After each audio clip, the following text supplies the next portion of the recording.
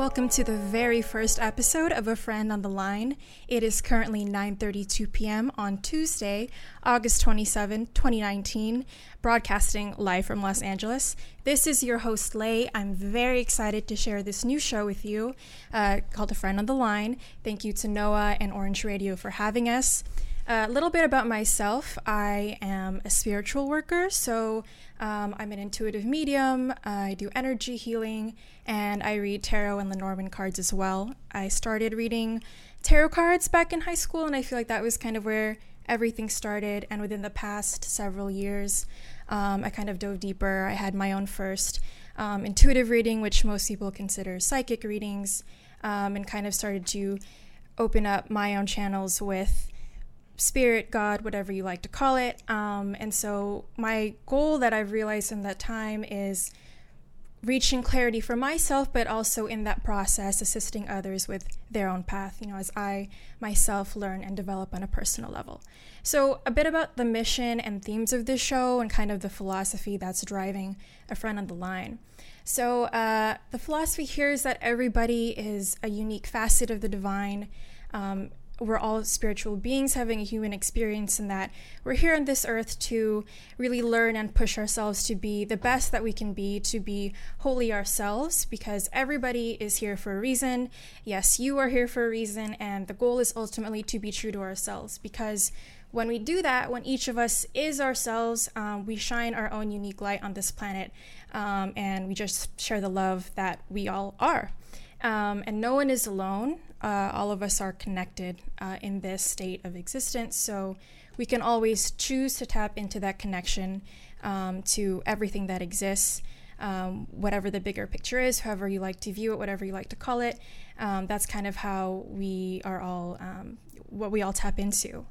And kind of continuing on that theme of everything being interconnected, our mind, body, heart, and spiritual well-being all come into play, and they all play into each other, which is why our emotional health, our mental health, our physical health, and the health of our soul, they all impact each other. And in that way, like the spiritual is political, the political is spiritual, and that, we're here having a physical existence.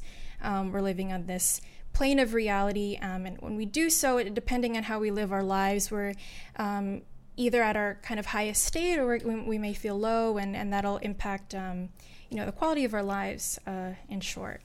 And so just talking a little bit about why I call this political is that, this isn't necessarily going to be a show that talks about government or the latest thing to happen in the news. It's more about everyday life. Again, the personal is political, is spiritual. What is political is our relations, how we relate to each other, how resources are distributed, how we connect to that, and how we approach the world around us, and what kind of governs those ways of being. And whether you identify as spiritual or not, I really hope that there's something to this show that resonates with you, whatever your beliefs are. This is really about you kind of ideally reflecting on yourself and tapping into something that maybe you didn't realize before about who you are. This episode in particular is going to be about personal healing. We are going to talk about healing the inner child, but before we go into what that means and what that entails, I'd like to introduce my very good friend, Samuel Esquia. Hi, Lay. Thank you so much for having me. My name is Samuel Esquia, and I'm a percussionist / musician. I got into music as a spiritual practice for me, and I see my musical practice as really a direct connection between my past lives and my ancestors. I think it's important that I mention that I am Black, American, and Portuguese. I guess I'll talk a little bit more about my spiritual experience. So I was raised Buddhist. I started really acknowledging the unseen world when I had this really life-threatening experience when I was studying abroad in Brazil, where I had to be rushed to the hospital, and found out that it had to do with my a blockage in my throat. I've participated in a few different spiritual processes, from Peruvian folks, Mexican healers, limpias, things like that. I have also traveled to Cuba, done a lot of participation, and I just been a guest at Afro-Cuban religious ceremonies, including Santeria, and where percussion is a huge part of that. So I'm also a practitioner of Ashtanga yoga. I'm new to this. It is really my primary spiritual practice at the moment, and it's really changing my life. And of course, I am here because I have personally received an intuitive healing from Lay. And thank you so much, Lay, for having me. And I'm really excited to be here. Thank you. All right, awesome. Thank you for that intro, Samuel. So what we're diving in today is we're talking about inner child wounds, healing the inner child. And so before we even get into that, I want to talk about what it means to heal, what it means to be totally yourself. Because there is a lot of rhetoric, there is a lot of, even in spiritual circles, there may be the idea or the impression given that, being our best selves means only being the good in us. It only means being strong. It only means that it's like love and light, positive thinking, and all of that. And while there's parts of that that are true, to my understanding and my experience, the goal is always integration of all aspects of self.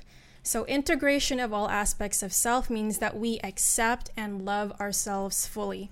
And a lot of the time when we suffer, be that through mental mental troubles, if we're feeling hyperactive in our thoughts, or we're feeling a little sluggish in our thoughts, or if our bodies are kind of off, or emotionally we're kind of a mess, a lot of that has to do with things that need to be reclaimed, wounds that we have that need to be healed. So integration of all aspects of self, this is about not rejecting any aspect of ourselves. It's always about owning up to who we are in all facets. And part of that has to do with the inner child. So I feel like, in psychology, there's always this whole, what was your childhood like, what your parents like, and it really goes down to that. And I kind of used to think that was overrated, but over time I realized, there really is something to that. And before you even go into, past lives, or, a lot of spiritual folks talk about connecting to the ancestors and healing the ancestors and healing future generations, and all of that is super important. I think that there also needs to be a focus on healing ourselves and going much closer in the past to our childhood selves and what we were like then, what we felt like was missing, love that we didn't feel, and different experiences that we've had, different relationship models that we've witnessed that may have affected us to this day, things that may, if we witness an unhealthy relationship model growing up, it may be that, we end up replicating those relationship models. It may be that because we felt like our love was rejected, or someone did not give us their love, that we end up carrying that and perpetuating that. Or we may have beliefs from, caretakers, from teachers, friends about feeling unworthy that we carry to the present moment. So we're going to really talk about that and a bunch of the things that I just mentioned. So again, experiences in childhood that affect our current everyday experiences as adults. So yeah, Samuel and I have talked a lot about this, a lot about conditioning. A lot of this is cultural. Samuel, did you want to pitch in with anything I may have been missing about healing the inner child? I think it's important. I think the really important thing about this is being really gentle. I feel like there's no rush, and we're all in a process, and yeah, that's what. Yeah, I think you're absolutely right. I think that a lot of the times we can be really hard on ourselves, and it just comes down to finding that balance between kind of pushing ourselves out of our comfort zone, but not taking it too hard, where we end up beating ourselves up for not healing as fast as we want to be, because everything is a process. And so, like, one of the things that I want to talk about that is really common in terms of what our childhood selves were like is family relationships. So this is just, I'm going to talk about a few different themes here with Samuel, just because a lot of these things may hit some of you on different levels. Some of you may resonate with different things or not. But I think I'd really like to talk about sibling order, or like, you know, if people have siblings or not. I feel like this is so like fundamental in like how a lot of people like grew up relating to the world, relating to the people around them, like learning to socialize. Because like I myself, like I'm the eldest daughter, the elder daughter of two. And I have a little brother, and my little brother came into the world when I was 4 years old. So, you know, having had that time as an only child and really receiving all my parents' love, you know, my whole life I've actually been very privileged, and I've never lacked for anything from my parents, really. And I didn't realize until this year, like someone I like pointed it out, like they kind of pointed out an age. This was like it's kind of like a spiritual experience, and I realized like retrospectively that like I subconsciously had this resentment or this belief that, you know, when my little brother was born, like something was taken from me, like I wasn't in the spotlight anymore. You know, there was that kind of dynamic that I didn't even realize on a conscious level, because, you know, I love my little brother, like I love my parents and all of that. And like something, you know, I relate to the world in a generally like positive way, but I realized that like something so far back is like when I was a kid and being 4 and kind of having this new bright light enter the world, it made me feel like, oh, like I'm not the star of the show anymore. And I think maybe a lot of elder children can relate to that, or conversely, like I think a lot of youngest children may sort of feel the opposite, because for me it's like a lot of older siblings will generally take on a leadership role. They tend to take care of the family, they tend to take care of their siblings. So I was like very assertive, and I think even more so because I wanted to sort of assert myself in light of something that I felt as a child that I had lost, even though in reality, you know, nothing was even taken from me. And so I talked to a really good friend of mine lately about, you know, sibling order, because she's the youngest. And so for her, and like with other youngest children I know, I feel like there can sometimes be an introversion in a sense. I feel like because other members of the family may end up like speaking on their behalf or asserting on their behalf, like some younger children like may find the spotlight really uncomfortable, and they may feel like someone is there to take care of them. They may have trouble speaking up for themselves, and they may feel like that's confrontational. So I don't know, I'm just kind of tapping into a few different things about sibling order and having a sibling or not have a sibling. Samuel, like I know yeah, you're an only child, so if you want to talk about that and like how that affected you, because I mean I talk to people who are only children all the time, and I feel like that has affected their experience so much. Oh yeah, it's huge. It's like I feel like it's a little bit of both. I feel like what you described as far as like the eldest sibling taking on a lot of responsibility, but then also this introversion, you know, and there's this at least in my particular case, my parents are a little bit older, on the older side, and I've always kind of felt that it was like my responsibility, like to be part of taking care of them. You know, like from a very young age, you know, whether it be like trying to iron out if they're having some kind of disagreement, trying to be like the middle person, you know, or like feeling like a lot of responsibility, but then at the same time there's a sense there was like this sense of oh man, it's almost like it meant so much, like everything that they thought of me. You know, it was like I didn't have someone, and it's also to share the pressure with. Yeah, like no one to share the pressure with. Yeah. I'm like, it was, and that was tough. It was hard too, because it was like I wasn't able to talk to anyone about it. Yeah, you know, it's like I could go to school and I could like talk to my friends, whatever, but they really don't really understand what that's like because they have siblings. Yeah. You know, and it was tough. It was tough. I think as far as introversion is concerned, Yeah. I spent a lot of time alone. You know, I spent a lot of time alone, a lot of time to myself, a lot of my time thinking, a lot of time in front of the TV. You know, in a weird way, like the TV was kind of like one of my siblings. Like the TV was like there for me, you know, like the Black Ranger, you know, the Red Ranger, you know, the Beetleborgs, you know, all these like heroes on TV that I'm like watching, and I'm like identifying with them on like a really intense like level. Yeah. You know. Yeah. Yeah, and I don't know if this answers your question, but like I also had this experience where like I was forced to do piano at a very young age. So I became a musician very young, 7 years old. Mm-hmm. And literally my father walks into the room and he's just like, Samuel, we're playing piano today.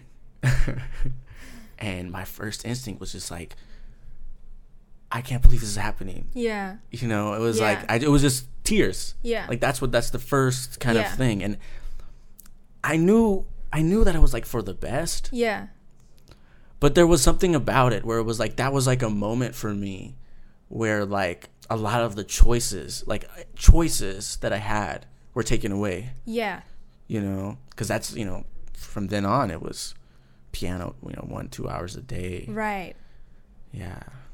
So that's like wow, there's like so many different things going on there, because like the first thing that you talked about, like not having someone to share the pressure with, like I am so thankful like to have a sibling, because you can always like, it's never like the focus is on both kids at a time, and sometimes like you switch off and you can always kind of lean and like make fun of your parents or just, you know, have fun and kind of be able to vent to your sibling.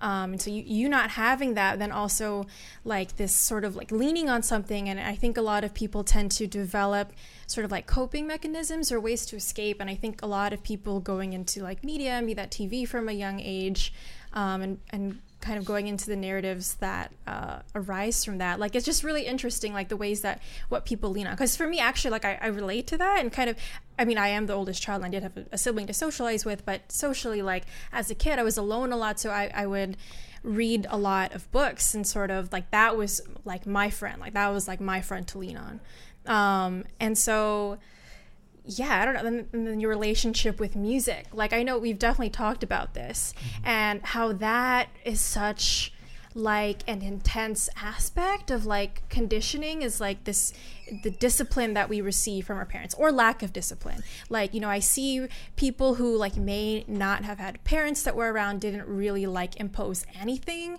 and like their absence rather than kind of like being present in excess, like that has also affected so many people as well.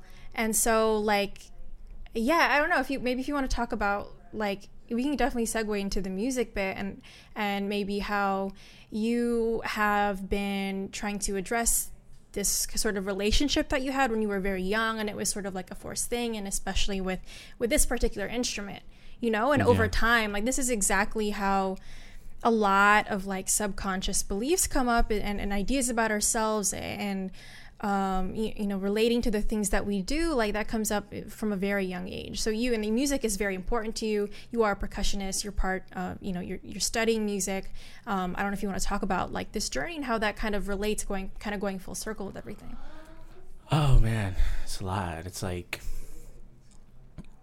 you know, for me, music growing up was like my form of discipline. Yeah. You know, I'm grateful for my parents because they actually never hit me. You know, they had never hit me. However, in a lot of ways, the way that music functioned in my life, it was a disciplinarian. Yeah. You know, like, you know, I literally like sit down at the piano. Yeah. And I just start crying. Yeah.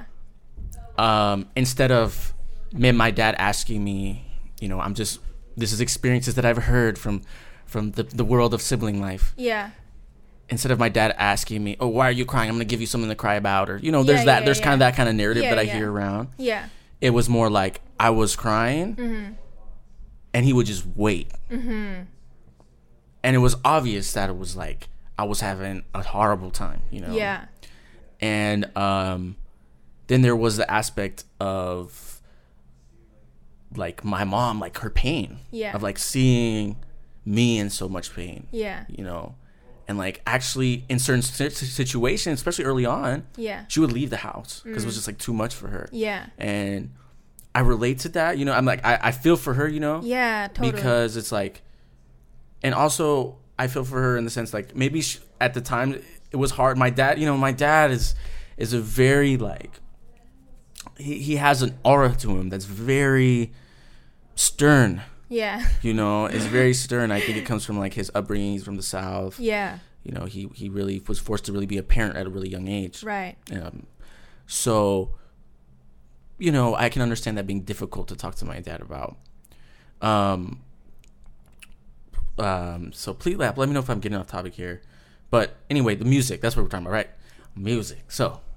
Yeah, how did you like reprogram that? Because you love music now, and we've talked about it a little bit, but sort of like coming from that place of where music felt like something negative for you, how did you over time like reclaim that for yourself? Because I think for a lot of people out there, music being such a creative, artistic thing, a lot of people might have really negative associations with being creative, whether that was, for many people, I think, being an artist is stifled. Their parents may encourage them to do something else, and art is not acceptable. It's not profitable. It's not a practical thing to engage in or to invest in. And then, for you and for a lot of other people out there, a lot of creative folks, like it might be something where it felt forced, where kind of tapping into that part of yourself, feels like something that you did not choose to engage in on your own behalf. So how did you kind of reclaim that and find that for yourself? It took years. It was really the drum. Yeah. When I was in middle school, I actually started playing drums. I started playing in the drum line, and it was like that was like really life changing for me because it was like I was playing music for me. Yeah. And I had this connection. Then I stopped for a little while because I felt that. I felt this pressure that I wouldn't say was necessarily. It was like the pressure was built in at that point. I was socialized into believing that the piano was the only option, and that's what I had to do in order to be loved by my parents. In order, Right. So by the time I was 18, I stopped playing piano, and I was very bitter. I stopped for a very long time. I guess not a very long time. 5, 6, 7 years. That's a while. Yeah, I guess it's a long time. That's a in long the span of my life. Years. Yeah. Okay, yeah, but you're like in your late 20s, so that's like a good chunk of that. It was a good chunk of my 20s. Yeah. And like the big part is honestly like I was having I don't know, I had this I was on YouTube one day and I saw some conga players in Cuba. Yeah. I saw some rumba and I was just like, oh shit, like I just felt it. I was like, damn, that's what I want to do. Yeah. Like that's my shit. Yeah. And then I was like, man, I don't know if I should do this, But then I went to New Mexico and I went to like this. It was like this course on like curanderismo. Right. In the Mexica tradition, in the indigenous Mexican tradition. Do you want to talk about what that is for people who don't know? Yeah, sure. So, curanderismo is really like indigenous healing practices that could be, anything from, physical ailments, colds, the flu, I don't know, physical sicknesses, to mental illness, to depression, to, there's instances where, your soul could have left your body because of fear being inside your body, because your body's such a could be like a scary place to be in, So I call these Mexica because Mexico is actually named after the indigenous groups that banded together to create the Mexica. Yeah. And there's, of course, thousands of indigenous groups in Mexico. So at the University of New Mexico, they have a course every single summer where you can go and you can, they have people, they fly in people from Mexico. There's like curanderismo, curanderos. You know, these are healers that come from Mexico, and they like teach the class, like help teach the class. It's like really awesome. It's in Albuquerque, New Mexico, University of New Mexico. Yeah. So I went to this class, and I met a lot of people. Man, I was angry as shit too, because this is the thing. Like in those circles, there was a lot of like white folks. You know what I'm saying? Yeah. And I really, at that time, I was really angry. Yeah. I was really angry about colonization, gentrification, you know, the just terror that has been wreaked upon our peoples. And I was mad. And anger was such a huge part of my life. Like, huge. Like, huge part of my life. Like, and it was a problem. I was in a relationship at the time where I was getting stupid angry, like hella angry about shit. Like, and it was affecting the relationship. And like, my partner at the time was like, yeah, you're like really angry, you know. She didn't say it just like, you know, that's figurative way of saying it. But anyway, she said I was really fucking angry. So I met a Peruvian healer. He's from the Ashaninka people of Peru. And this was in New Mexico. Yeah.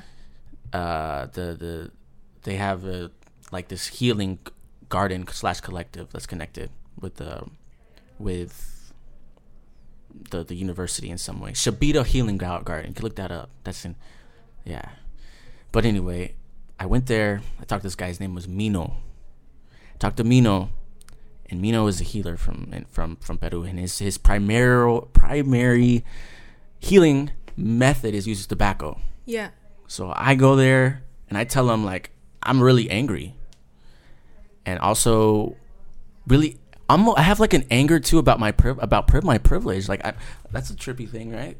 Yeah. Like I had an anger about like I was made to believe, oh, my privilege as an only child, my privilege as like a middle class person, my privilege as being light skinned, like I'm like. I don't deserve this. You couldn't come to terms with who you were. It was hard for you to figure out your identity, and you had, I feel like there's all of that, and the expression was anger. Yeah. It was definitely a lot of anger, and so I talked to him about that, and so I went on this healing quest. Yeah. I laid down, and he did his thing. He hardly even like touched me. Yeah. It was like fucking unbelievable. It was like I'm laying down. He put a blindfold over my eyes. He had he had his tobacco. Yeah. And I could smell the tobacco, and he would like touch me in these very, very, very lightly in these like specific points of my body. Yeah. Like your wrist. My wrist. Yeah. My forehead. My bottom of my foot. Yeah. Things like that. Yes. So then I start like, at this point I go and I'm start tripping. Like it's pretty much like I'm tripping. Yeah. So just I go on the this healing. journey. Yeah, this is learned during the healing. Yeah. Yeah, I'm start tripping. When I say tripping, I'm like, I'm not like. It's an intense experience. It's an intense experience. Like it's healing is quite the uplifter. It's uplifter. Yeah. Right. So basically, I go out and I meet all my ancestors. I like meet my mom's parents, meet my dad's parents. Whoa. I rode on this whale. It was like this blue whale. Whoa.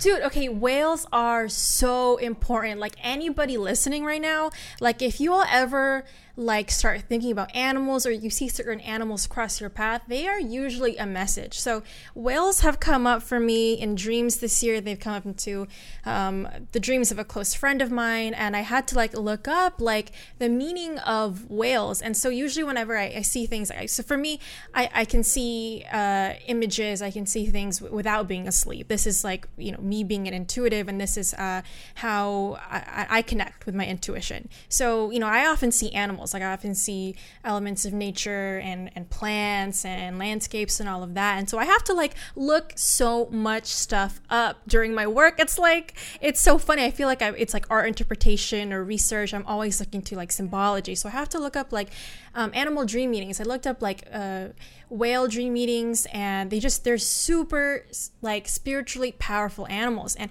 typically whenever these come up for people, and if you're dreaming about them, anybody out there, like they often signify a really important phase of your life where you're undergoing a lot of spiritual education. So I know people who've had this come up when they've been through really tough times. And so like the blue whale coming up, it's just like, I feel like it's such an affirmation of a really deep spiritual connection and of something really pushing your soul to open up and wake up in a new and different way. So it's really interesting that you saw this. I mean, obviously it's a healing experience explicitly, and you're seeing this like, you know, very strong animal, like deeply in tune. Mm-hmm. Yeah, and that was like a huge tangent, but you know, just had a shout out to anybody seeing animals out there, and you know, especially if you see them in dreams, like I recommend that y'all look these up, because animals have medicine, animals have different messages to share. So yeah, thank you for sharing that, someone. You can definitely keep going with your story. Thanks for sharing that. So basically, I am on this whole journey that I'm taking after meeting my ancestors. Yeah. You know, I go all the way back to Africa. You know, I met folks. I met someone who's before I met the person in Africa. I met someone who was enduring slavery. Yeah. And he told me about how like that he went through what he went through so that I could be where I am. Mm. So then I went to Africa in Mali. So for those of you who don't know, my middle name is Askia. That's what I go by. Askia is a West African ruler in the 14th century, and his tomb is in Mali.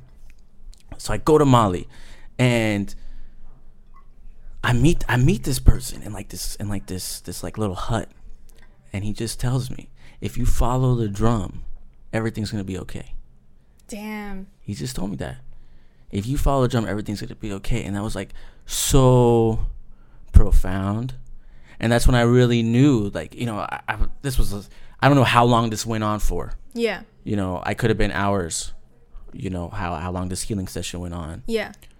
But that's really what gave me that drive, that I knew that it's really the drum is really, that's the point I have to keep. That's kind of like my North Star. Yeah. You know, if I follow the drum, then everything's going to be okay, you know? Yeah. So that's, yeah.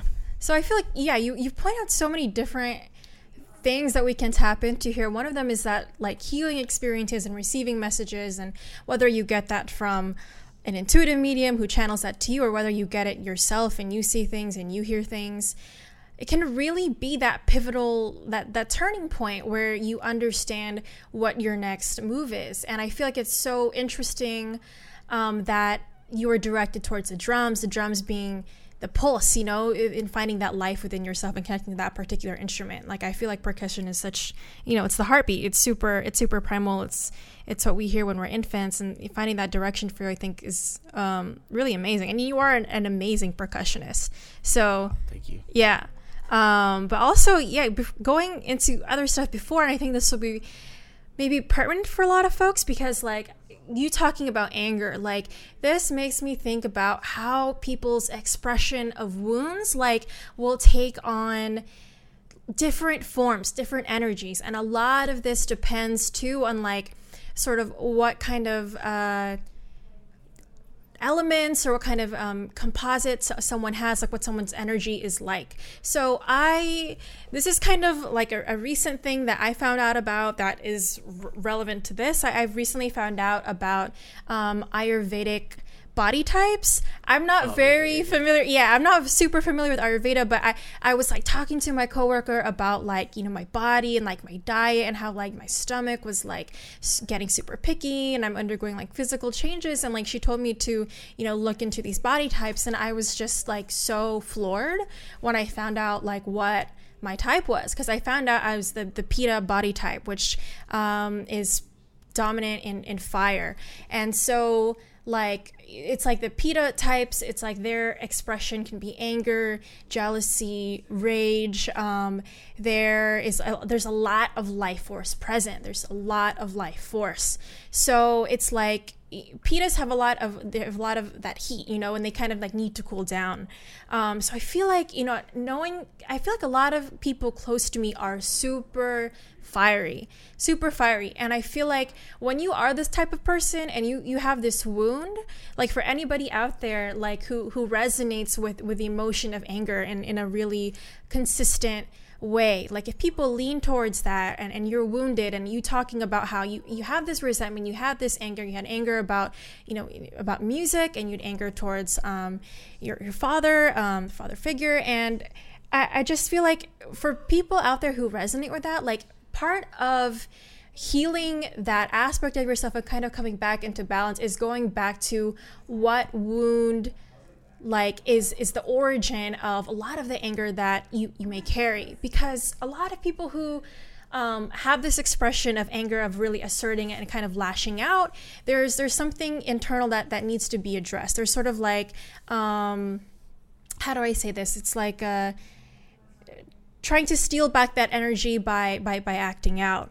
And there's a need to really, for one thing, I think, recognize when you do that. Because at some point, especially if you carry this for years, like you start lashing out at anybody. You start lashing out at your partner, you lash out at your friends, anybody that you feel like looks at you the wrong way. This is like an unhealthy coping mechanism of, you got a chip on your shoulder, and something that may even go back to when you were 5 years old, 6 years old, however young you were, but that having impacted how you view yourself, how you view the world. And again, like feeling like something is taken from you, it causes some people, even without thinking about it, to really take that out on other people. And even when someone may not mean something, they might not mean anything malicious towards you or come at you in any negative way. Like I see that some people who have felt rejected, people who have felt like their life was unfair, they tend to interpret things and to see benign actions as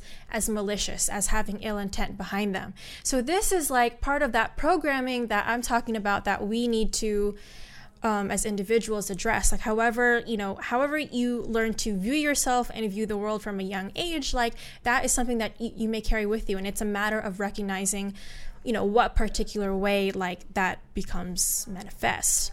And I also feel like talking about parental figures and caretakers, for anyone out there that is trying to understand sort of the nature of their own relationship to whoever may have been your caretaker when you were young and what that was like. I feel like there are a couple different patterns that I've seen from different people. So, for folks that feel that they were pushed to choose something, they may have a hard time choosing something for themselves.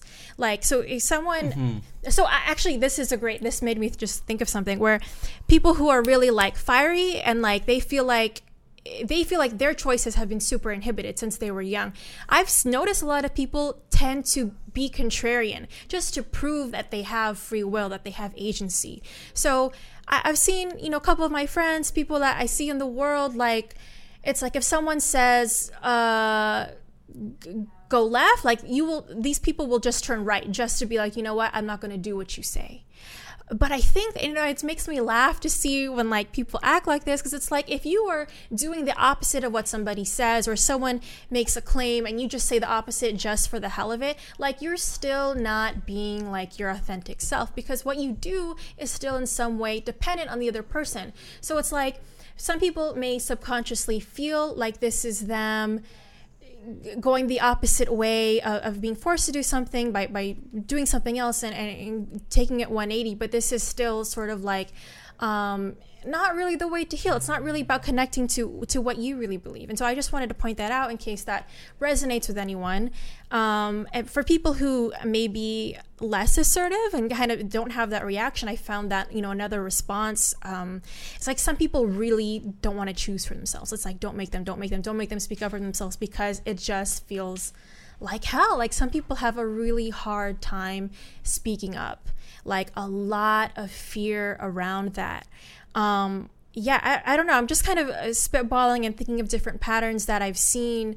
I know I'm not going to be able to touch on all the different ways that people lean in order to cope with whatever has caused them wounds or, pain in their lives. But I just wanted to bring up those few ways in case that brings up something for you, any of you listening out there. Samuel, do you have any, have you noticed any other patterns, or do you relate to any of that? I'm just kind of thinking about people I know and my own behaviors. I'm glad I don't tend to be contrarian, but I do have a lot of fire energy, and I do assert myself. But it's, I mean, for me, I've gone both ways. I've been very contrarian in certain aspects of my life, but then there's other aspects where it's kind of like I replicate the experience of not having a choice. Yeah. Where and with primarily in my romantic relationships, this has happened, where it's like, oh, you like me? Oh yeah, cool. I like you too, I guess. and then it's like, next thing you know, I'm in a relationship, and it's like, what are you years, doing? Yeah. and I'm like, well, oh, you want to move in together? Oh, I guess I do too, Yeah. I guess I do too, or thinking that others have power over you. Have power over me. Yeah. I'm not free. I end up acting in a way that's not free. Yeah. I'm not like you said, authentically myself. Shit, I had this situation where I had a situation where I moved in with somebody, and it was not a good fit. Yeah. But I did it because it was it seemed like the right choice. It seemed like the right choice to do. I was like, this is what you do, right? When you're together for a certain amount of time, then you do this. And it was it wasn't good. Yeah. Because I ended up acting in a way that wasn't authentic to myself. And by not acting authentic to myself, I ended up hurting somebody. Yeah. And that's the big thing when you're not authentic. When you're not yourself, it's who's happy? You're unhappy. Someone else is unhappy now. It's there is collateral damage to not being honest with yourself. Because when you're not honest with yourself, you're definitely not going to be honest with other people. And I feel like this brings up, another really good point of relationship models that people witness from a really early age, and people kind of adopt a script that they may have seen. So if people are used to seeing abusive relationships, unhealthy relationships in any way, they tend to fall into that, or they may either replicate harmful patterns, harmful roles, and kind of fall into these things instead of really addressing it. People may not even be aware of it, and even if you're aware of it, it doesn't necessarily mean that it's going to be easy to break out of that pattern. And so I think part of the crux of healing, half of it, I feel is recognizing that you have a wound and that you're wounding other people. Because I feel healing yourself, you kind of heal your relationships to other people. You heal yourself as a child, you heal yourself presently. It affects so many different people. And it's you realizing that it didn't feel good. I feel this is just the number one thing that anybody has to do, is to recognize when something doesn't feel good for you. If you're doing something that just makes you feel awful, why do it?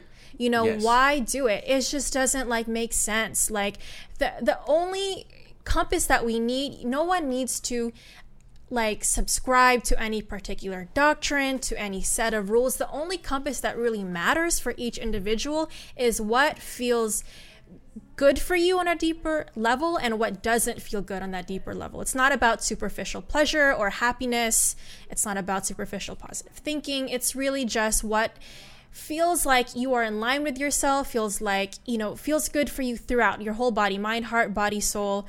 and what doesn't, because when it's really as simple as that. And there are legitimately tricky situations where it's not clear what the right answer is, but I can tell you that, like, if there's something that you do every day and you hate it, the best thing to do is to just leave that situation if it's in your power to.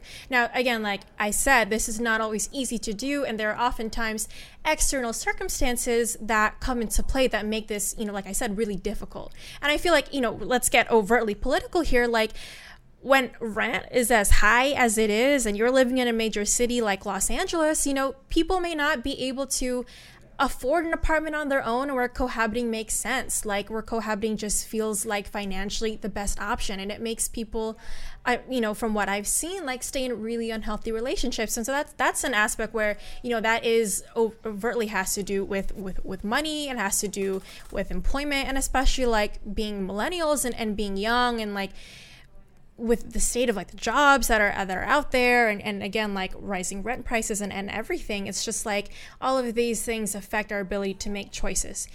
And so even that being considered, I would want to encourage everybody to tap into feelings of trust when it feels like you are giving up something really hard for you to let go of. Because I find that, whether it's like an unhealthy relationship or a job, it feels like, it feels like you can't find anything better. It feels like you can't find something to fill the void that would come about if you lost that particular thing, whatever that may be. But I feel like so much of faith, and again, no matter what your religion is, what your spiritual philosophy is, no matter what you think, it's like there's an element of faith that comes into play when you choose to let go of something negative. And that can even be a behavior, that can be a thought pattern of, again, like really hating yourself for hating something that you do. And Samuel, like you talked a lot about music, this could be something as simple as addressing like, feelings of worthiness, especially when you feel like growing up you really wanted validation from somebody. This is oftentimes a parental figure. This can be, teachers. Like there are things that people look up to. Like I know people that tend to seek approval through like grades, things like that, through excellence, through success, and it's very like external, like superficial sort of indicators of success. And that's kind of like one way that people can lean. It doesn't always have to be drugs. It doesn't always have to be, this or that. It can really it can even be something that is quote unquote positive, and being an achiever. I feel like, I don't know, I just felt called to talk about that because I think that is one way that people want to feel worthy, because deep down they don't feel worthy just all on their own. So I think it's really just so important to reiterate to everyone that you are so worthy just being yourself, and regardless of whether or not you receive that at a young age, it becomes a matter of recognizing that it's a false belief that a person's disdain towards you, a person's disapproval, really has nothing to do fundamentally with who you are. It is external to your sense of self, or at least it ought to be. Now, I'm not saying that everybody's an island and that it's not important to have positive social relations and all of that. Of course, it's so lovely, and it's in fact necessary to have positive relationships with people and to have people we connect with and who affirm who we are. But I think I want to say, like, first and foremost, it's a matter of approving of ourselves. It's a matter of validating ourselves as we are, and especially a matter of approving of who we are when we're doing things that other people may not like, that people may disagree with, that people may give you a hard time about. And it's a lot of healing in this regard is reminding yourself that the only person's opinion that really matters is your own. The only person, where their opinion of you matters is your own. And to let go as much as possible of these ideas that, you only mean something if your boss really likes you, or if your partner worships you, or if you have approval from, your parents and all of that. Like, again, positive relationships happen when, a lot of the time, when you love yourself. I'm not saying, again, if you don't love yourself, you don't deserve love from everybody else, but I feel like there's oftentimes a correlation between how you view yourself and the kinds of relationships that you engage in. I see like a lot of people, even in the workplace, like I allow certain things or tolerate certain things. And again, this is one of those situations in life where people may feel like they don't have a choice. But if people have a choice, really letting horrible behavior slide because they feel like this is the way for your life to have meaning, is to kind of like get that raise, get that bonus, have this shiny job, have this shiny thing. But it's really not about that. Any thoughts? I just shared a lot. Yeah. Well, yes. Very. I agree with everything you're saying. I think like it's really important to just be like, like you say, create meaning for yourself. Look at yourself and be like, I'm awesome. Like sing yourself as like, how I feel at this moment matters. Yeah. I don't care if it's like, I don't, if someone else tries to devalue how you feel. Yeah. Or devalue, I don't know what you're doing. Like as long as you're putting something out there and it's in your best and you have positive intentions, you have intentions to create something that is a reflection of who you are out in the world. Like what's the problem with that? Like it's the best thing that anybody could do. Yeah, like that's really actually, yeah, that's really what it's about. I think. Oh man, speaking from my experience, like a lot of it, it's like I spent so much time. I'm not gonna call it wasted time. It's not wasted. No, never wasted. Never wasted time. Is never wasted. Mm-mm. But I spent so much time worrying about what other people think. Yeah. So much time, and ultimately to realize that what matters is what I think. What matters is what I feel. That doesn't mean be selfish. Yeah. That doesn't mean disregard what other people are feeling. That doesn't mean run over other people in your pursuit of yourself and your own, life or whatever your goals are. But so important to really just check in. Because, oh my God, there was so many times when shit was bad. Yeah. Shit was bad. This goes for my experience with piano. This goes with my experience in my relationships. This goes with experience with friendships. Where it's like, I'm just not fucking with this shit right now. Yeah. And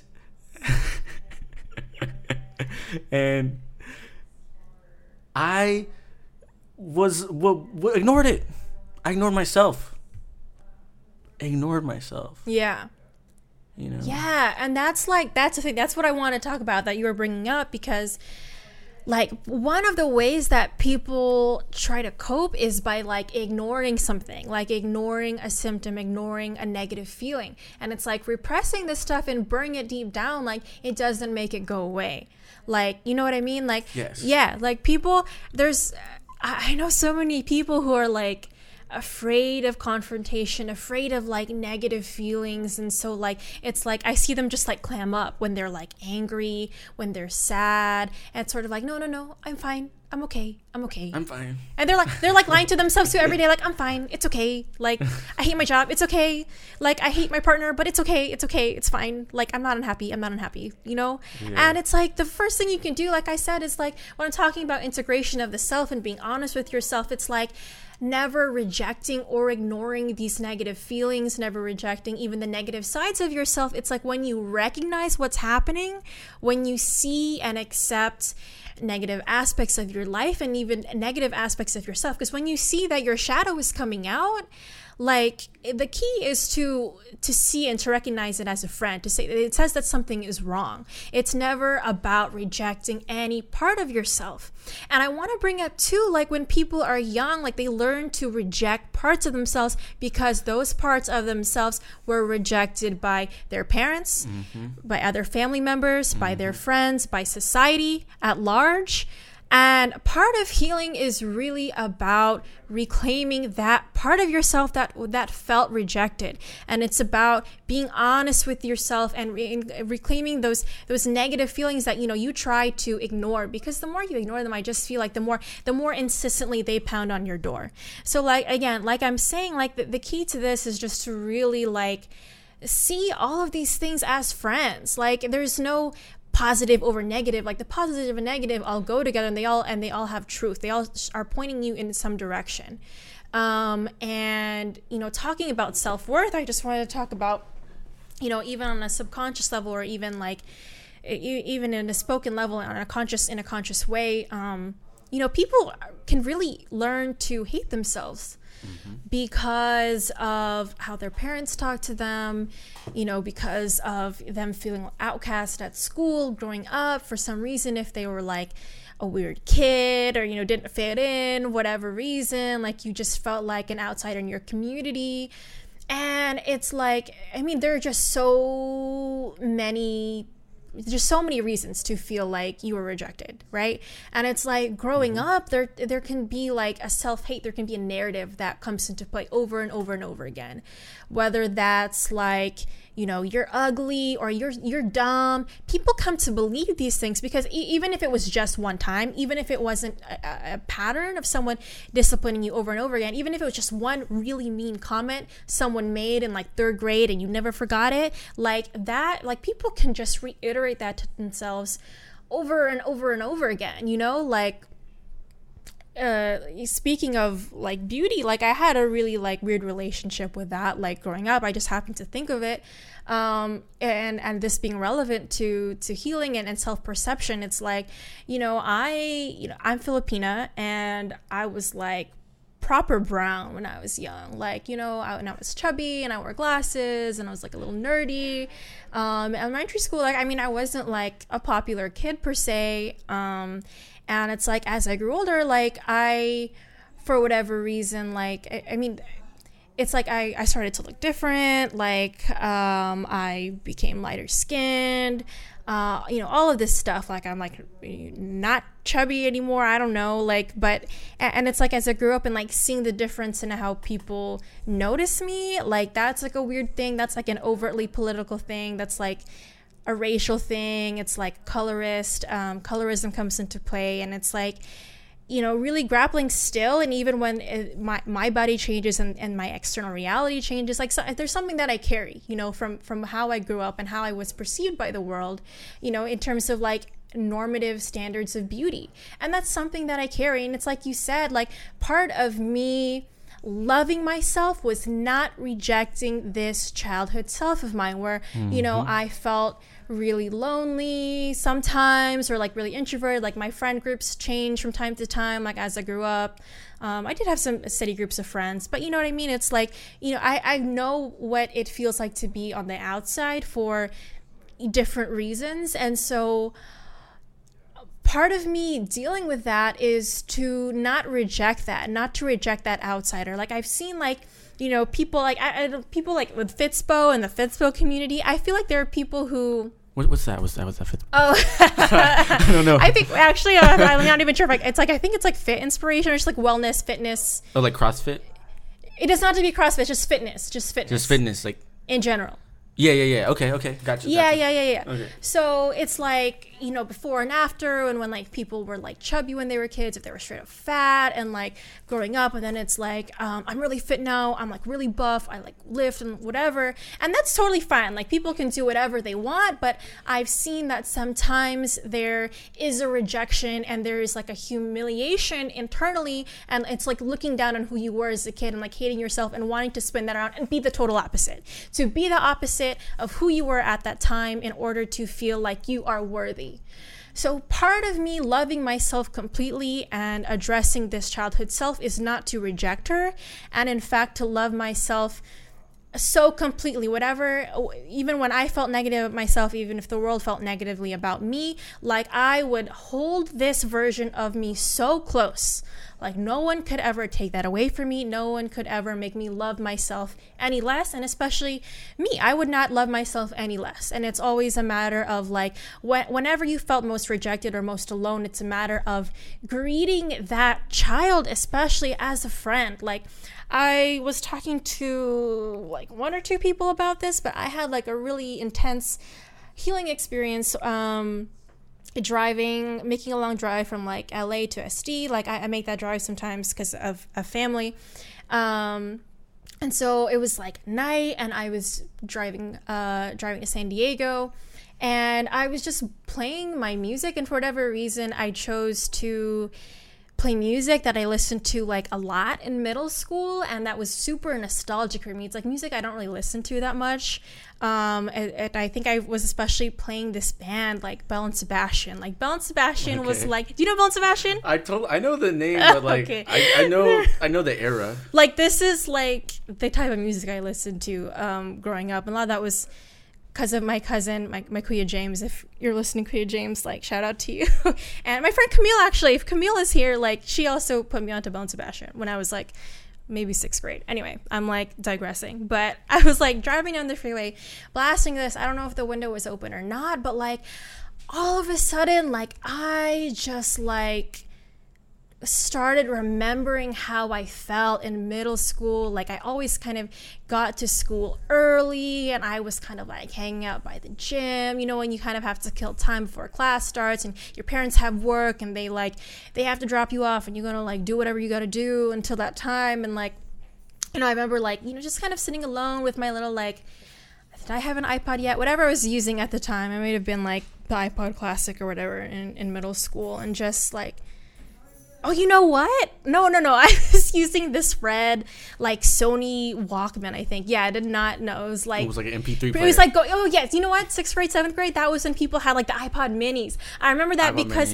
I really wanted an iPod mini. This was, like, me in middle school was, like, I really wanted an iPod mini. Yeah, like 6th grade, I was using, like, this Walkman that, like, my parents gave me. And I listened to CDs that, like, my cousin burned for me, and CDs that I burned. And I just like felt kind of alone. Like I remember those feelings of passing the time and just being alone and listening to my music and feeling how I did at the time, you know, like being who I was at the time, like kind of nerdy, like not super popular, like having my old friends and being like a little weird, not, you know, but it just like listening to that, but remembering how that felt to kind of feel like an outcast and not feeling a super strong sense of belonging. Like I just like driving down the 405, like just started crying. Like I was listening to music that I just like I knew the words by heart, and it was just music I had listened to in a long time but was really like important to me growing up. And I started thinking about myself at that time, and I was filled with so much love and gratitude for that experience. I think a lot of healing is about gratitude, like you said, like no wasted time. Nothing is ever wasted. Nothing is ever a detriment to our personal path, our personal progress. And so like I was just crying because I really loved myself so much, like that time in my life and my loneliness, and I loved that, not in a way where I like put it on a pedestal or anything or you know, but just in a way that was like, you know what, I loved who I was at the time, even though now it's like I don't feel as lonely. I feel a lot better about myself. That's still a part of me. You know, again, I want to talk about integration of the self. It's like at every age, every version that I am, you know, every negative experience, every negative aspect like that, I still call that into myself, you know, and try to love every bit of it as much as I can, because it's like so much of life is just about loving the life that you live and loving who you've been. And again, like I said, not rejecting that. Mm-hmm. Yeah. Yes.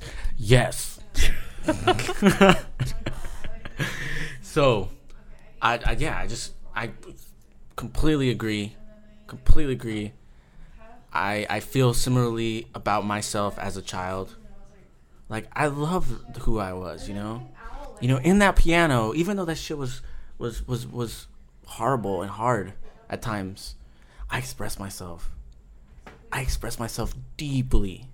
Like as a child, you know, that was like such a blessing to have that outlet, you know. And I want to just, I really resonate with that loving all aspects of yourself. Yeah, with I mean, whether it has to do with time, with space, Yeah. whatever. It's like everything just like coexists, you know? Yeah, like just coexisting. Yeah. Yeah, it's a beautiful thing. How recent was that? Just out of curiosity, like how long ago was that? Within the past year. It was like past pretty year. recent. Yeah. Yeah, interesting. Yeah, so actually, yeah, I wanted to say, like, if anybody is, like, thinking of what kind of rituals or exercises you can do, for me, like, that worked really well. Like, I feel like listening, just taking the time out to do something or listen to music that reminds you of how you were at an age where you felt like you needed a friend, like that is a really good way to do that, to address that part of yourself, that version of yourself. So it's like listening to music and just kind of, you can even meditate. You don't really have to do anything, but you can just kind of let things come to the surface. You can let those feelings that you had at that time come to the surface, and especially if you haven't thought about it or remembered it in a super long time, like you might see actually like how much you still feel those emotions, because again, like a lot of the things we've buried deep down, things we may not even notice, like, you know, me being like a 4-year-old and having a baby brother born, I mean that's not even something I think about like consciously, but it's still like, you know, all of this stuff, and it's about loving every aspect of your life, loving every relationship you've had in your life, even the negative ones. Another thing that I've done that was really positive is like, you can do this with the music as well, but I feel like sitting down and thinking of and visualizing different versions of yourself through time, and you can especially do this from the perspective of, I mean, yourself now, but also with like your higher self. Which may be a whole other topic to talk about. Yeah. So maybe we'll stick with just visualizing different versions of yourself from the age that you are now. So like you can start from like literally when you were a baby, and you can imagine yourself sitting with yourself as a baby, as an infant, as a toddler, and then expressing love towards that version of you that does exist out there in time and space, and sending that child love. You know, a lot of people talk about healing your ancestors and healing your ancestors through yourself, but a lot of the time I feel like you can send the love, send the healing back to who you were as a child, and even you doing that for yourself in the present state, and doing this conceptually, there's such a strong healing aspect to that. And so moving through age, and especially spending time with thinking about it and really facing, you know, version of yourself in an age where you really maybe hated yourself, hated your life, and really sending yourself as much love as possible, loving yourself really fiercely. Like, this is super emotional. Like, this may sound super simple and straightforward, but like this can get really emotional, especially if you don't think about these things, you don't really reflect on the past. Like, it's just a really good way of tuning in, and again, integrating those past selves with the current, and you can move through time all the way to the present. And, you know, even if you want to move that to visualize the kind of life that you want to live, the kind of person you want to be in the future, I feel like that'd probably be really helpful too. Mm-hmm. You know? Yeah. I think tying into what you're explaining, like connecting with like past selves, I think one thing that's like been really helpful for me is I'll go to that time, I'll like visualize that, and I'll ask, what did I need? Yes, exactly. What did I need when I was sitting on that piano bench, for example? When I was sitting on that piano bench, when I was crying, what did I need? Yeah. Identifying that and doing that now. Yeah. Because that's the only person who can nurture that. Yeah, that's the only person ultimately who can, you know, like, not saying I'm not, you know, I'm not disregarding, like, you know, relationships that you have with your family, with your friends, but I'm saying that ultimately healing that part of yourself, healing that child part of yourself, when you're developing spiritually as a spirit, as a person, it's you gotta learn to do it for yourself. Yeah. Yeah. And I will say too that brings up another important potential way that people might try to cope with things is for people who had maybe caretakers that were really absent or very inconsistent. I find that a lot of people, it's like there's a lot of information on attachment styles. So some people may tend to have avoidant attachment styles and may really tend to withdraw from other people, especially when relationships get really vulnerable, get really intimate. Like if people have tried to be vulnerable in the past, and have had their trust betrayed or received a really negative reaction, and then that stuck with them, that can be really traumatic for people. And even if it's something on a daily basis, especially when people were young and growing up, if their parents were always at work or always absent and always busy and didn't have time to take care of them, like there is an effect on that on the psyche as well that lingers through time until we kind of learn to address that. And so it's always a matter of balance of like, yeah, ultimately it's we ourselves who are responsible for our lives, and our self-love is the most important, but it should not become a matter of withdrawing from the world and being so self-reliant that you push people away or you pull away from people, so right. I really wanted to bring that up because like I hadn't really touched on that earlier. So I think that's really important to bring that up for whoever might resonate with that attitude and that kind of behavior. And it's a matter of letting go of expectations. So a lot of the conditioning that we received as children, it sets up expectations for how we see reality. So if the expectation is going to be that someone is going to reject you if you show a real emotion or show a real side of yourself, there's like that will come into play. You may not seek that kind of moment of authenticity of relation with someone. You may act out in other ways. It's a matter of addressing, what are your expectations, and do they limit you or do they help you? Is it a matter of you being receptive, or are you kind of rejecting something? Are you expecting someone to be angry at you? When someone asks you a question, do you feel like they're testing you? Like there's so many subconscious expectations, perceptions of how people react to us, and we get reactive. We get really responsive in an impulsive way because we're operating out of a pattern that we've adopted since we were very young. Yeah, like does that make sense? Yes. Yeah, I think. Oh man, it's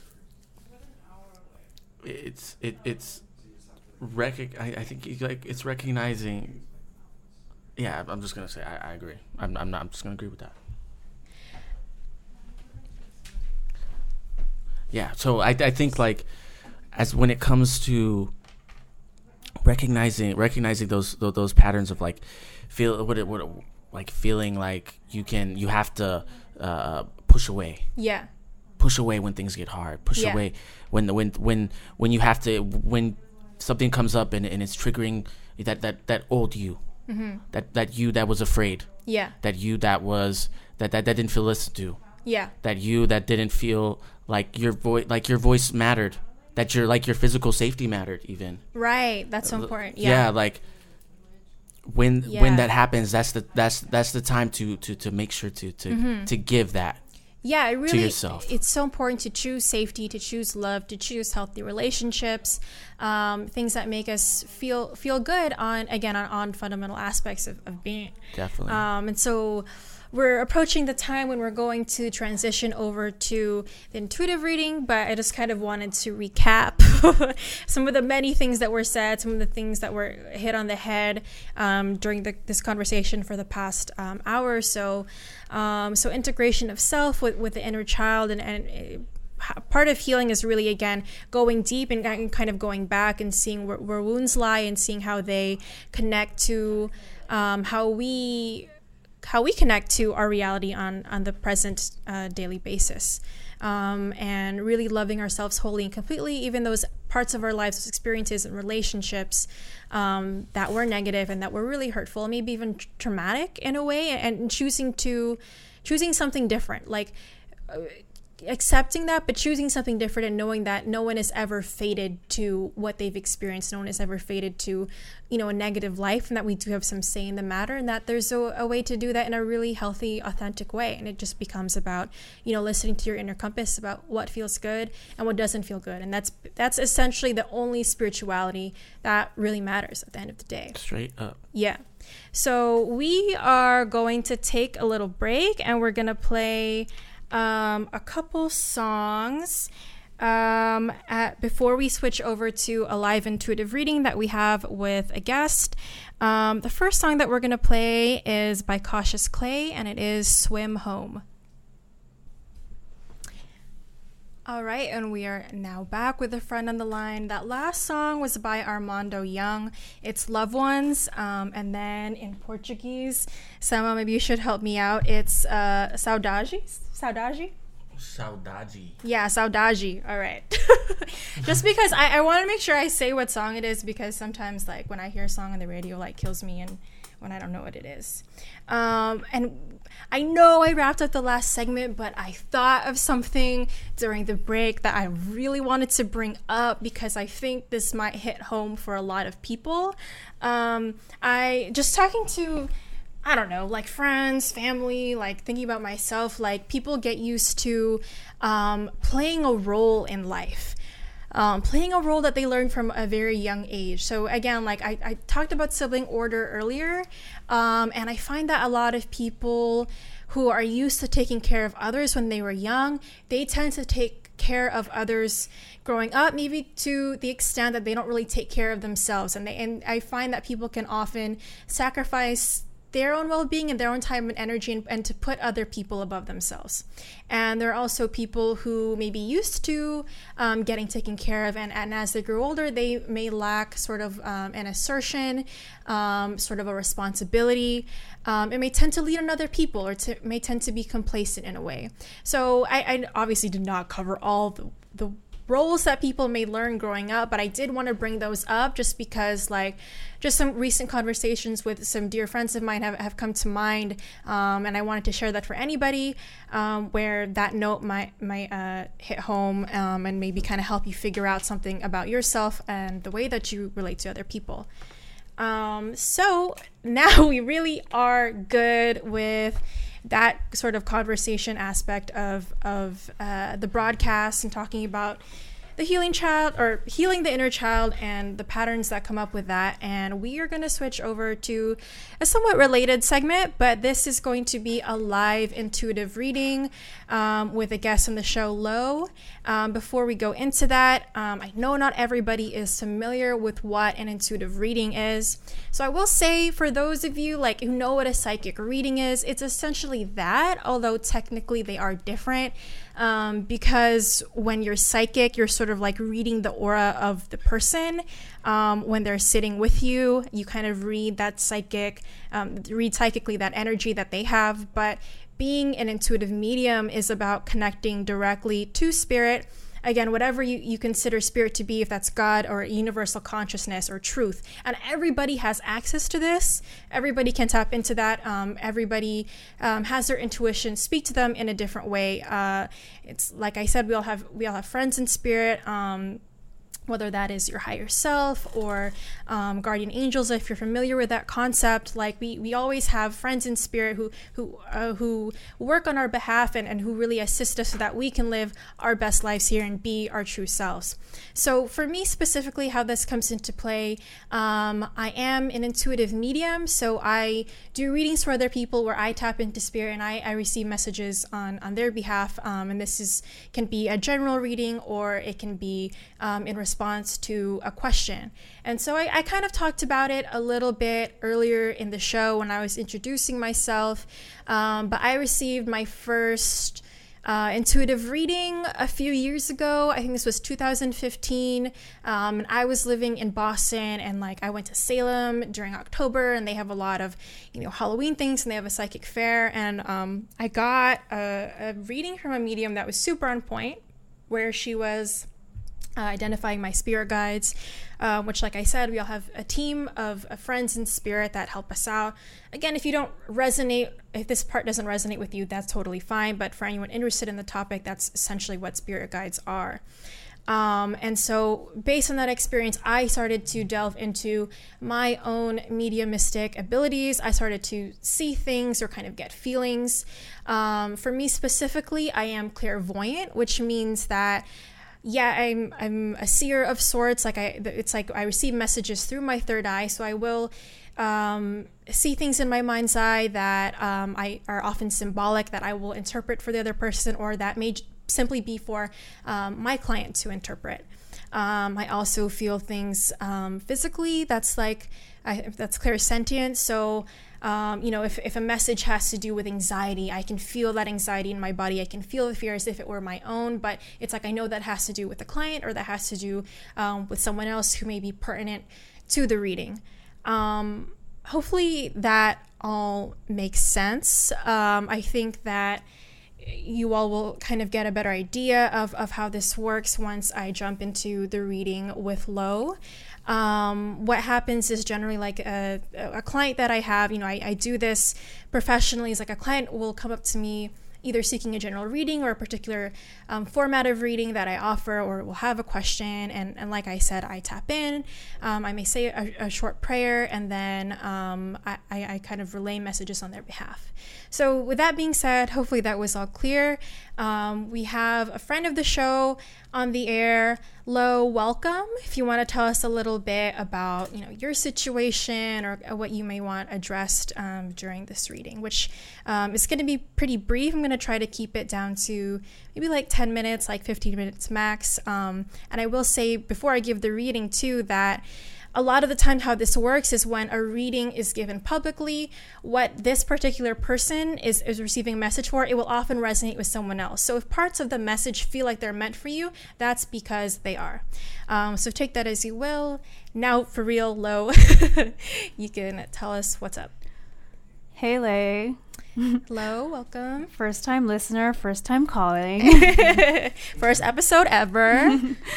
So I have trouble connecting with my inner child, and I believe it's related to my mental block, related to movement. Mm-hmm. When I think of my inner child, I think of playing and dancing, but there's something inhibiting me from playing or letting loose. And I dread whenever my friends invite me to go dancing, or, anything that has to do with coordinated movement fills me with anxiety like you wouldn't imagine. And I think the root of it is that part of me hasn't been nurtured as a child. So my question to you is, how do I get past the self-judgment with movement and tap into my inner child? Okay. Great. Thank you for that, for letting us know a little bit about your situation. So I'm going to just say a really quick silent prayer for myself, and then I will just jump into what Spirit shows me or tells me. So.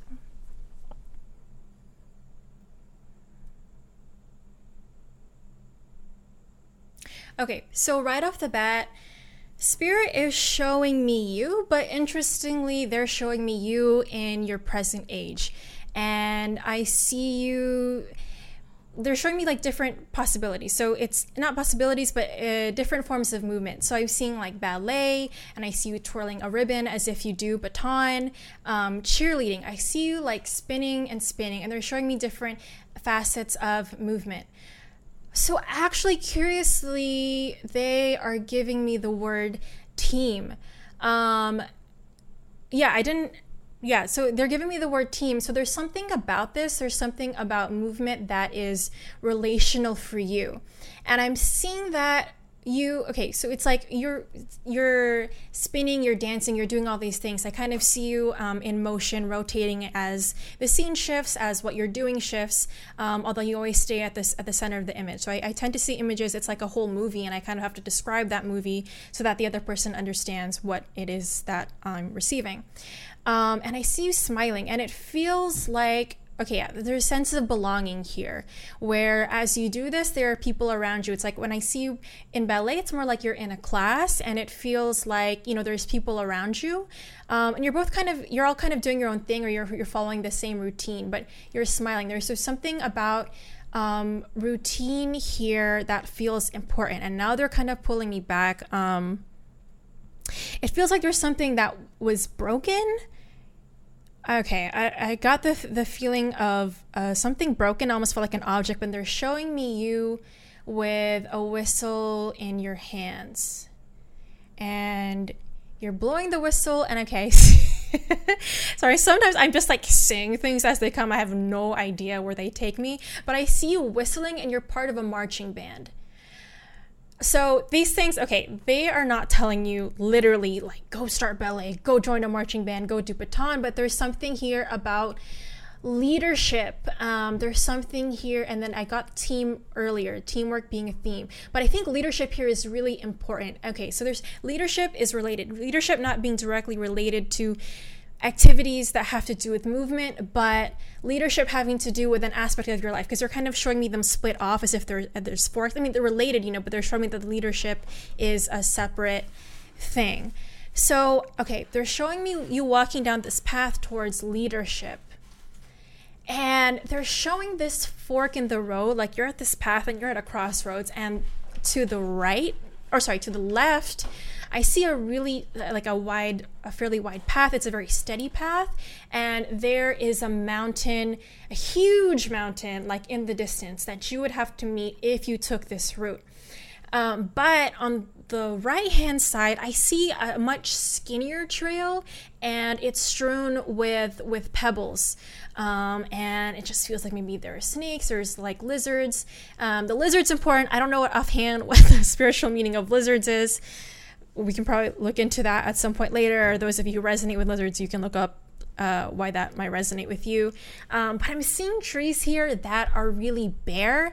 They're super scrawny, scraggly. They're just like dead trees. They're gray. And I feel that you are tempted to go that route, to go that right-hand route, where it feels like it just feels so barren. And I mean, there are like some animals there or whatever, but it just is very dry. Like the feeling that I get, it's like it's a kind of arid place. And now they're showing me like a desert, like where it's like tumbleweed is rolling across, where it's just like the earth is so cracked. And it's just really devoid of water. It's devoid of life force in a certain way, and of it's not emotionally fulfilling. This is all metaphor. It's all symbolic of things that you choose for yourself, right? So it's like when we're talking about leadership and we're talking about choices that you make that make you feel one type of way versus the other. For me, I'm seeing that the tension here is like, as a means of avoiding something that seems really big and challenging, like, because the mountain represents really big obstacles, like really big delays, challenges. Like when you scale a mountain, when you decide to do that, it's a big thing. It takes time. It's a process. It's a whole endeavor. And so it's almost like I think there's a fear to really push yourself to go that way. And then you choose situations, you choose behaviors or thought patterns where it's like, it doesn't seem as hard, but there is still a toll nonetheless. There's still a price that you pay for choosing this path that doesn't nourish you. Okay, because I'm seeing now they're showing me more details for the left-hand side that leads toward the mountain, but I'm seeing that the trees here are more lush. I'm feeling like there's a creek, so there is a source of water here, and I'm hearing a greater rush of water. So, this tells me that, on the way to push yourself towards something that feels so uncomfortable for you, and to me, this feels like self-assertion. Like I'm seeing you as like a kid, and you're like really drawing in. There was something about you being a kid where I feel like you pulled in so tight. It's like you pulled yourself in to make way for other people. You really like diminished yourself. I don't know what it was about your conditioning that really made you feel like you had to make yourself small, maybe to put on a happy smile for other people. There's something about that where you were not being true to yourself because you felt like you had to accommodate to please others, and that this was necessary for you to maybe even survive in the world. That your survival really depended on your ability to make yourself small, to make way for other bigger people. And so they're showing me, like, with this path on the left, this is like the crux for you. Like this is a big hurdle for you, is leadership, but they're showing me you in like a suit as like a pilot, different roles, like just images that will just show you in that leadership position. Like I'm seeing you in a race car. I'm just seeing you being in that driver's seat, which it feels like that's something that's been hard for you to do throughout your life, to really take ownership of yourself and to make choices that make you feel powerful. I feel that you have been making choices that feel a bit safe. But again, it's like when you look at this path that leads to a mountain versus a path that's like surrounded by bare trees and it's dead. I mean, like that, when you choose the right hand side with the bare trees, yeah, you may not have to make that uphill slope, but it doesn't nourish you, you know? So the key to nourishing yourself, I know you asked about physical movement, but again, like a lot of these inhibitions that come into play really have to do with something else in our lives. So for you, that makes itself manifest on a physical level where you feel awkward. Maybe when you dance, you feel anxious, you feel like people are judging you. Oh my God, Lauren, Lo, this makes so much sense because I'm seeing you like when you keep your arms small, but like movement and dancing is like making yourself big, taking up space, really moving your body in the way that you want to, in the way that the rhythm moves you. Like this is just a physical representation, not a representation because it's literal, but it's a physical manifestation of what you feel emotionally, spiritually, personally, of like you being afraid to take up space. And that is why you feel so anxious out there and you feel self-judgment because again, like it feels like the opinion of other people, those opinions matter to you. And it feels like, you know, you rejecting that and really choosing yourself in a big, powerful way feels so like daunting to you. And it is because this mountain is huge. Whenever I see the mountain for myself or other people, I know that signifies a really big challenge. So for you and for anybody out there that's listening, whatever feels like a mountain for you, whatever feels so difficult and impossible, like I just want you to know that it's not. It may be something that takes time, but it is totally within your power to choose that path, to choose to move towards that mountain. Because no matter how long that takes, you're going to cross, you know, you're going to get over to the other side. And, you know, me seeing this riverbank, this creek, and I hear the rushing of water somewhere, it's like there are resources, there's abundance, there's a life force, there's a creative force that you can tap into as you move forward, as you move through this, you know, wilderness, so to speak, figuratively.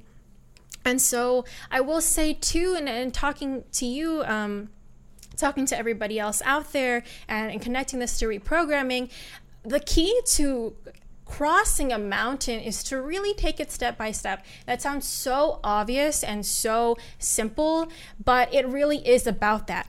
So I noticed that a lot of people tend to overwhelm themselves by thinking about the major hurdles that they want to overcome. And especially when you think about healing and where you want to be at in your healing process and where you want to be, like, whoa, that is so overwhelming. Like people are at point A and they're thinking about M and N and then wondering why it is that they feel so anxious. It's because you're not there yet. And you don't have to worry about that yet. You don't have to worry about, you know, a mile down the way, 2 miles down the way. Like think about where you are now, pull yourself into the present moment and really think to yourself about what is possible now, what is in my power to achieve today and in this moment. And don't think about anything beyond that. Really absolve yourself of the responsibility of taking care of everything right now and really have that space for forgiveness of yourself of like, you know what, I'm not going to get everything done today, but I can do 3 things, and those 3 things I'm going to do amazing. And then tomorrow I'm going to do another 3 things,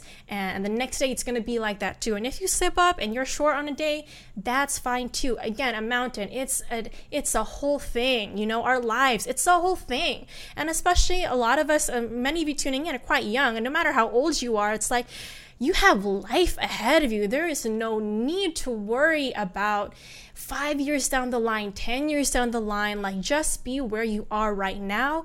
Be present for who you were in the past, and by being in the present, you know, and by being here for yourself in the present, you're also there for yourself in the future. You know, it's a matter of being really here in the moment for yourself and not worrying about more than you need to worry about. That's the key to healing. That's the key to life, and to carrying ourselves with a lightness of being and a lightness of heart is to find joy and to really accept what we can and cannot do. Surrender all the things that are just not possible right now, everything that you cannot control, be that, you know, your life, some life circumstances that you cannot adjust right now, or people's opinion of you, you know, this and that. You can never control whether someone likes you or not, whether they believe in you, you know, whether, you know, you're not going to get somebody's approval. That's not guaranteed. What is guaranteed, what is within your power is, do you support yourself? And what can you do right now today? And again, not to be hard on yourself, but just to really have compassion and love for yourself, especially when you're having a hard time, especially for those parts of yourself that are not beautiful, that don't receive applause, that people may look down on, that you yourself may look down on. So low, this that was, a whole thing, but really, like, they are so encouraging you to take this path that seems so difficult for you. Like, I can feel like the hesitation, almost feel like you feel like you're being pushed, like you're like, you want to backtrack, like, as I see you like going down the path, but they're like, they really want you to relax. They really want you to like take a deep breath and be calm, and like to know that they're with you and like they're guiding you.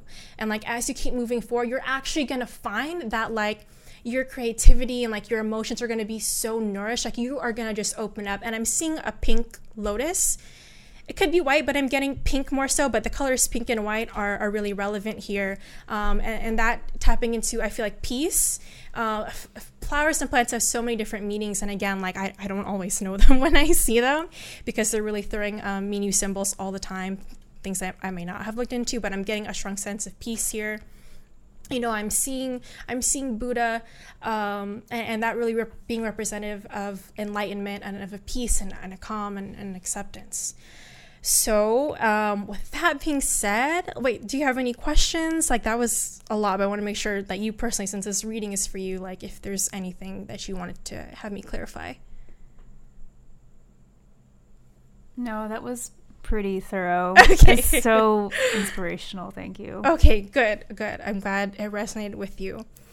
All right, so that was the intuitive reading. Hopefully all of you kind of have a better understanding of what that is and how it works and how that can kind of be helpful for the other person, even for people that the reading may not be for. For me, being an intuitive medium, I oftentimes give people messages that I myself needed to hear. So if anybody has any questions, you can email afriendontheline@gmail.com. I'd also love to hear your suggestions for topics, any ideas for things that you want discussed on the show. We're moving into the plug portion. So, my username is Mahiwagale. You spell it like you say it, so that's MAHIWAGALEY. So it's mahiwagale.com. And you can also find me on Instagram. I do post a lot of, from time to time I post readings for the collective, and I usually use my tarot and Lenormand decks.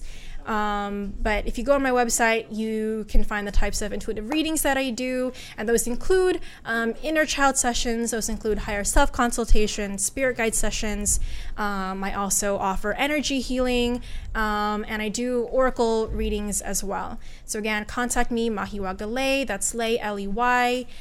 Samuel, we have you back in your seat, so if there's anything that you want to plug. You could follow me on Instagram, Samuel Askia, SamuelAskia. I also want to shout out my mom and dad. I know you all are listening. Love you very much. Yes, much love to everybody listening and tuning in right now. Thank you so much for joining us on this first episode ever of A Friend in the Line. It has been an honor. All of you out there, wishing you the best. Remember that, love is always with you, and just to keep shining, and stay tuned for whenever we release the next episode and come back on the air. Take care. Bye.